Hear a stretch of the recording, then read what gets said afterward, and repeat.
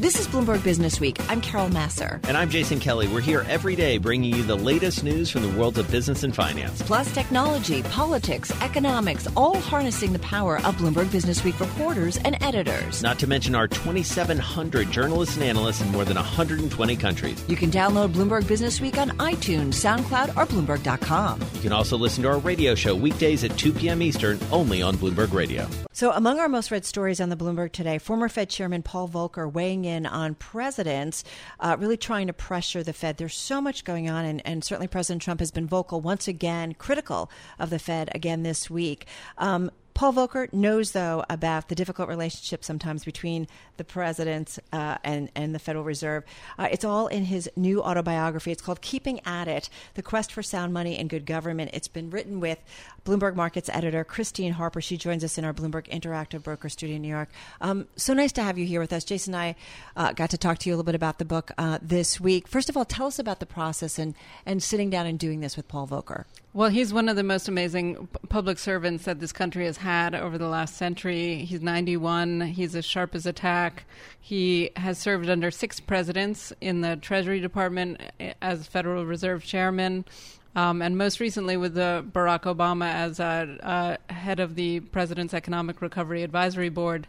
He's worked for Democrats and Republicans. He's very clear-eyed.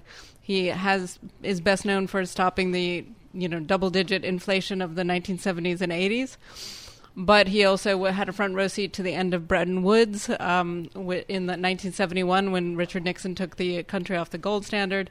Nobody really understands monetary policy and sort of global economics as well as Paul Volcker, and he's an amazing man to work with. And one of the amazing things about these excerpts from the book, Christine, are, first of all, the scope of history that is embedded in them. And it really takes us, both you and Paul in this book, really take us inside the room and inside this, as Carol alluded to, this rather tortured relationship that the president has always had with the Federal Reserve. And it's interesting, I think, especially, so timely, obviously, but an interesting reminder that maybe there's nothing new under the sun. Tell us about these encounters that Volcker Well, there's had. so much in the book. The book is called Keeping at It. It comes out next week. That while we were working on it over the last year, we kept saying, oh, my God, this is in the news. This is in the news. This is in the news. It's a lot of the issues he was handling and that he addresses in the book keep coming up. One of them, obviously, the independence of the Fed. As he describes in the book, he was in the Treasury Department when LBJ was president. LBJ very much was opposed to raising interest rates and put some pretty strong pressure on then chairman, the longest ever serving Fed chairman, William McChesney Martin. So he recounts that meeting in the Oval Office. He also talks about, and this has gotten a lot of attention this week, I think it's the first time he's really talked about when he was summoned to the White House to talk to Ronald Reagan. This was a year after he'd been reappointed to the Fed by Reagan, and it was an election year, 1984. And instead of going to the Oval Office, he was called into the library, and his memory is that James Baker, the then chief of staff, told him the president is ordering you not to raise rates. So he's seen this before. And the president, I just love the state of the Department because President Ronald Reagan, who was not known to, just sort of keep quiet, kept entirely quiet and essentially let the chief of staff say what needed to be said. Exactly. Sort of preserving deniability, presumably. So, but of course, what's different about both of those circumstances is they weren't public. They were doing this behind closed doors. They were trying to exert their influence. They may or may not have succeeded. He also writes about how Arthur Burns had this relationship with Nixon, where a lot of people thought Nixon got his way with then Fed Chairman Arthur Burns. But it was all behind closed doors. You couldn't see it. And, of course, what we're seeing today with Trump being so vocal, so public, it is different.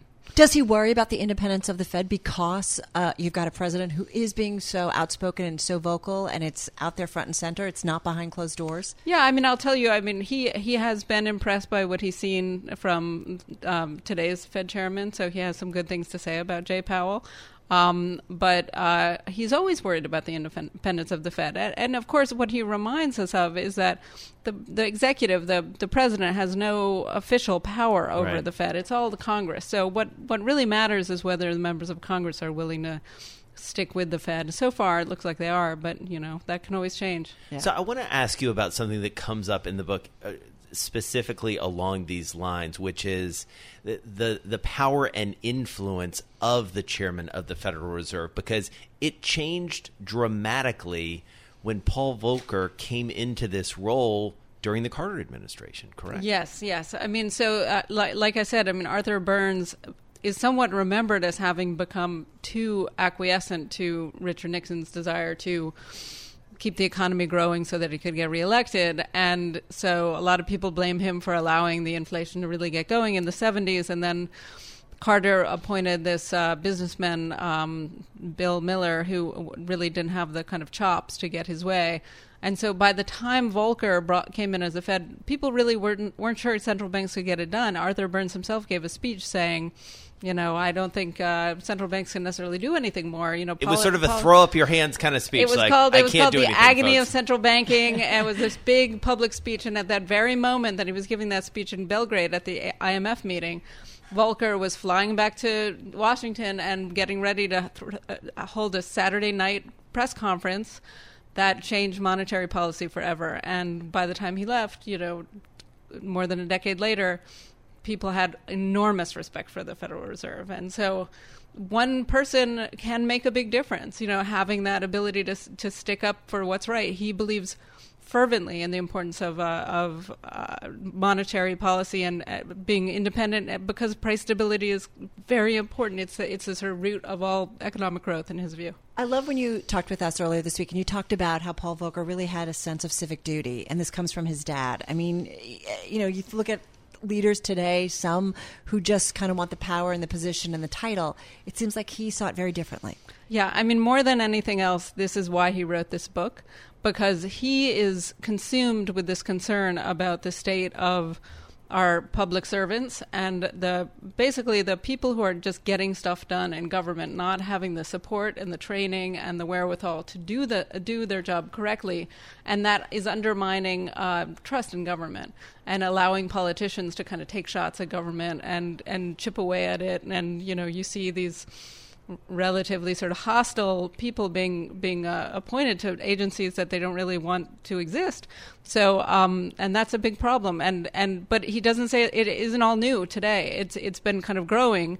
And so he's a very strong believer in better training public servants. And his father, as you mentioned, was himself a public servant who turned around the town of Teaneck, New Jersey, by just managing it really effectively. He was an engineer by training. He believed in getting things done efficiently. He, made a big difference. And Paul Volcker's childhood was consumed with this idea that was the best way to spend your life.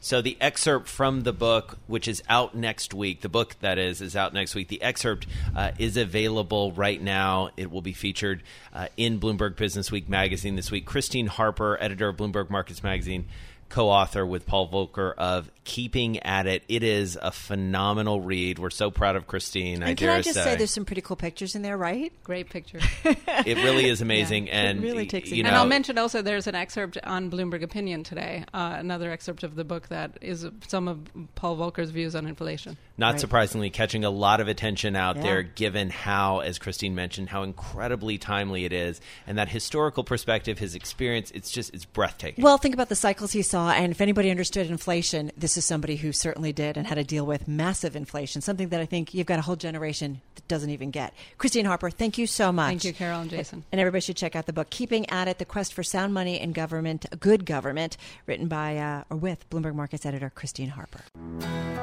Everybody hurts sometimes. All right, a little REM for you on a Wednesday afternoon. Topical because the markets are feeling some pain these days. We want to understand why and maybe what's underneath that. Welcoming back to our show, Anne Miletti. She is Senior Portfolio Manager with Wells Fargo Asset Management. They oversee about $483 billion. It's billion with a B. She is based in Menominee Falls, Wisconsin, but here with us in our Bloomberg Interactive Broker Studio. Anne, great to have you back. Thanks for having me. So earnings is on the top of everyone's mind right now, and certainly seems to be playing through the markets not in a good way. What are you seeing out there? Actually, earnings have been quite good for all of 2018. Earnings look like they're going to be up 20% for the year. The story really has been about multiple compression, which started early in the year and has worsened throughout October. And I think that's happening because investors are looking at 2019. And if you think third quarter reporting season, investors tend to want some preview of what 19 looks like. It's all about the outlook. Exactly. All about the outlook, all about what 19 is going to bring us. And we have an incredibly difficult comp after having 20% earnings growth in 2018. And so I think investors are getting nervous about that. Multiple compression starting to happen because 20% earnings growth is unlikely to happen. I'm always curious, how do we do this when you're talking about a year-over-year comparison, right? And when things, were significant, strong, right? And then you got to compare. So does that just make it not as good? Like, how are we supposed to look at numbers that way? Because you're still growing, right? But in comparison, not as strong as you were. I know. It's funny because... But, like, how do you do it as an investor? Do you take a look at a company and say, well... Well, it's interesting because it's still a mix for me. It's how much...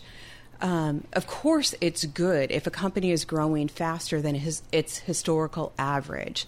But it really depends on how much is priced into the stock. And so with this multiple compression, we've gone from 18 times earnings in 2017 down to 15 times earnings for the overall market. Mm-hmm. That's a lot of multiple compression, about as much multiple compression in a short amount of time that we've seen in the last 7 years. And so that brings to me... It makes me feel better, actually, as we head into 19, that the market now is taking some of the fluff out. And so, yes, earnings are unlikely to be as good in 2019, but the market has adjusted and is adjusting for that now. And so, it could put us in a better place for 2019 than where we were in September.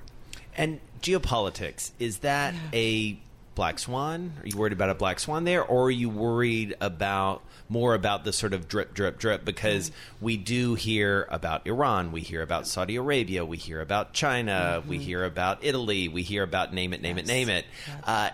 Is the aggregate of that enough that it changes the way you invest, or do you have to go down a level to figure out how to play it? Well, it doesn't really change how we invest.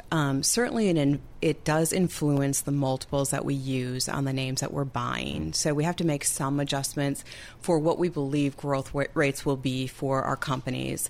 So it does have some influence on that. But to your point, I think there's some black swan, some degree of probability that a black swan event exists. What I don't think does exist is the possibility that things turn out really well there. Right. And so that could be the bigger surprise, that we do get an agreement with China, that the flow through on the global scale looks better than the market believes today. So that would be the swan. real surprise. The white swan would be the real surprise. But certainly the dribble on of negative news weighs heavily on investors and weighs heavily on the market. I got to stop for a second. So what's the black swan event? I mean, you're not talking another financial crisis or something. Like, what are you? I mean, because that's pretty extreme. So, yes. like, what on the geopolitical side? You mean like a war? No, I mean, I think more war? I think the black swan event, and we never really know what it is, right? And all the things that we really truly worry about tend less to be the things that really actually happen. It always tends to be a bigger surprise. But you could see some tougher negotiation stance from China to the U.S. Do you guys ever think about, forgive me for interrupting, because I'm just thinking about some of the conversations Jason and I have been having for our weekend show, is that the changing political landscape, geopolitical landscape, and who's in charge and the alliances, and the U.S. kind of stepping back. We've seen that with the situation in Saudi Arabia when it comes to human rights issues. We've seen kind of Turkey take the lead here, which is kind of interesting. But we see some of our European allies, some of our Middle Eastern allies, picking up and doing deals with Russia, with China. Does any of this have a conversation back at Wells Fargo where you guys are thinking, okay, what's going on here? There's always a way to make money. I get that. But I'm just curious how this might play in. Yeah, no, certainly certainly there's conversations and a lot of people that are doing a lot of top-down work. A lot of my work is bottom-up, looking at stocks from a bottom-up perspective. But certainly we talk to companies about these kind of things and what they're seeing in the businesses that they're in, because it's important. And but what, for all the rhetoric that is out there and the stuff that's on the news every day, there's a lot of settlement in some of these deals that end up over time. Sometimes there's a lot of anxiety over what's going to be done. The Mexico-U.S. deal, the Canadian-U.S. deal, that deal. And then, kind of there's a deal at the end of the day and you go, well, was it that much different than it was before? Maybe not. And so it's a little difficult. This president clearly does deals in a different way, and it makes the market nervous. It's interesting you say that about the deal making. I had lunch today with a longtime investment banker who, probably tends toward the Republican side of things. Mm-hmm. And it feels more and more like a lot of the deal guys, at least, are looking at it exactly through that lens. And we were talking about the, NAFTA 2.0, the USMCA, and he essentially said, look, we got there. Yeah. He's like, it wasn't pretty, and there was a lot of, fussing and fighting, but here we are. We did it. Deal looks pretty good. Right. Seems fair. Right. Life goes on. And he made some concessions, which, he sounds like he's never going to do, that there's this very hard line. And so... He being President Trump. Yes. And so, again, can the white swan event happen with China? Possibly. And I know there's been a lot of controversy because he's going to meet with the Chinese president. I know, there's been controversy over what's going to happen. I like that there's a low expectation. There has been high expectations in the past. And nothing happens. Right. I like, as an investor, low expectations are the best place to be. Huh. Yes. Really interesting perspective. Ann Miletti, Senior Portfolio Manager at Wells Fargo Asset Management. You're based out in Menominee Falls, but here with us in our Bloomberg Interactive Brokers studio today. Great to be with you. Excellent perspective. Really appreciate the time. And I just want to point out that they are selectively picking through some of the energy, industrials, and financials names, and those are some of the groups that have been kind of beat up this year. So that's some of the investment strategies that they're looking at. I'm driving in my car. I turn on the radio. Yeah, how about you let me drive? Oh, no. Who's gonna drive you home? Honey, please, I'll do the driving. Drive on. Excuse me, I want to drive.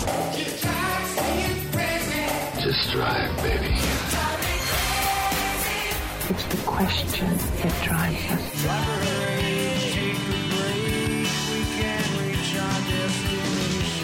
This is the Drive to the Close That funky music will drive us till the dawn. on Bloomberg Radio. Just about 10 minutes left in today's trading session. It is time for the drive to the close. Wayne Wicker is back with us, Chief Investment Officer at Vantagepoint Funds, $33 billion in assets under management, based in the nation's capital, but in our Bloomberg Interactive Broker studio in New York. Nice to have you here. Timely to have you here because Jason and I are watching the equity markets, and we're pretty much at our lows of the session. We are now down about 8.9% on the S&P from just the high on September 20th. So quite a reversal in about a month. What's going on here? Is it just a revaluation of the market or something more significant, something underlying the trade here? Yeah, so Carol, I think that what we're seeing is a recalibration of expectations, but it's really emanating from two types of fear, right? One, that interest rates are moving higher, and then uncertainty on what's going on globally with trade and tariffs. That fear over interest rates, though, is it a fear? I mean, it's a reality. Mm-hmm. They're still low historically, but the pace of increases is moving up. Well, and I think that the market is acknowledging the fact that there may be more than they had originally thought, right? And so when we look at where the Fed is today and some of the comments that they made earlier this month, I think it threw the market off a little bit and provided them with greater uncomfort, really, that they may go farther than people had originally anticipated. So, Wayne, we're getting deeper and deeper into earnings season now. But like early on, we got some nice results from the financials who had been beaten up for the bulk of the year so far. Nice little pop for some of the big banks. And yet the mood has soured a little bit, shall we say, over the past few trading days. Earnings really having a hand in driving the market lower. What are you hearing from earnings either in the numbers or in the commentary that you think may be underneath this? So you're right, Jason. We went from trying to climb a wall of worry, which markets typically do, to having a mountain of doubt out there about what the future is. You've been working be. on that, right? I like that. Well, it just kind of comes to you once in a while. Of doubt. All right. You should trademark he that. studied journalism. All right. So I think that what has happened here is we've seen 2 great quarters where every time you had corporate earnings coming out, everybody was very, very positive about what had gone on earlier this year with tax cuts and the follow-on impacts. This quarter, you do see a little bit of a situation where not everybody is beating those earnings numbers. Look at AT&T today coming out, or some other Caterpillar yesterday. So it is not the same confluence of earnings beats and the continuity of the comments that you saw the first couple of quarters. And I think combined with some of the other fears that the market has, that has given investors pause to a certain extent. But is it because the underlying economic fundamentals, the underlying overall macro market fundamentals have changed significantly? Because, Verizon, rallied yesterday. So we do see individual cases, and investors are looking at the story, the stock story, the company story, and trading based on that information. But I'm trying to get, is there something, I don't know, we start to talk about a recession potentially, maybe in another couple of years or a year and a half, who knows? Right. Or sooner. Right, or sooner. But so is there something underlying in terms of those macro fundamentals that have changed? So, Carol, I think if we step away and at the end of this earnings quarter look to see how in aggregate earnings have increased, and I think analysts right now are suggesting another 20% quarter, we're going to be able to see that there are, as we get later on in the cycle, there are going to be certain companies, whether it is due to the inability to grow organically or things like, I think today with AT&T with their recent merger, that are going to have stock-specific problems. That's positive for bottom-up stock pickers where you haven't had that luxury in the past. But I think in general, coming back, Carol, to your question, is there something significantly that has changed in the markets today? I think you still see that secular growth, albeit probably moving down next year. We all acknowledge that. But there's nothing that is going to suggest at this point in earnings calls that things are falling off a cliff. So I got to ask you, because one of the things that jumped out in our prep notes before we talked to you was this idea of getting more or deeper into defense. It's actually a theme we've heard a couple times across the course of this week. What's driving that? Is it economical? Is it the way budgets are playing out? Is it geopolitics? What's your conviction there? Yes, I think it's all of the above, right? So when we think about that and thinking about aerospace and defense, it's the one area, at least on Capitol Hill, close to where our offices are, that both Republicans and Democrats agree on, is the fact that we're going to spend more money on defense next year. And when you think about some of the other things that have happened this summer, when I was with you earlier this summer, NATO had just agreed to help out in some of that, which is going to pull forward demand, I think, incremental to what we see in the United States. Well, you've had President Trump kind of saying to everybody, hey, that 2% of GDP, in terms of defense spending to help the world or whatever. Pony up. Yeah, pony up, do it already, right? And so that's exactly been moved forward. Right. Interesting. I don't know. I had something else and it lost my mind. Tesla's going to come out today. Could that be a market turner, or again, that's just an individual story? I think that's an individual story. Yeah. Everybody's enthused about what the next thing Elon Musk is going to say or do, but I don't think that is or tweet, but it's not indicative, I think, of what the general economy is doing at the moment. So great stuff. Wayne Wicker, Chief Investment Officer of Vantagepoint Funds, overseeing about $33 billion based down in the nation's capital, where it's all happening, it feels like. Thanks for listening to Bloomberg Business Week. You can subscribe to the podcast on iTunes, SoundCloud, or Bloomberg.com. You can also listen to our radio show every weekday at 2 p.m. Eastern, only on Bloomberg Radio.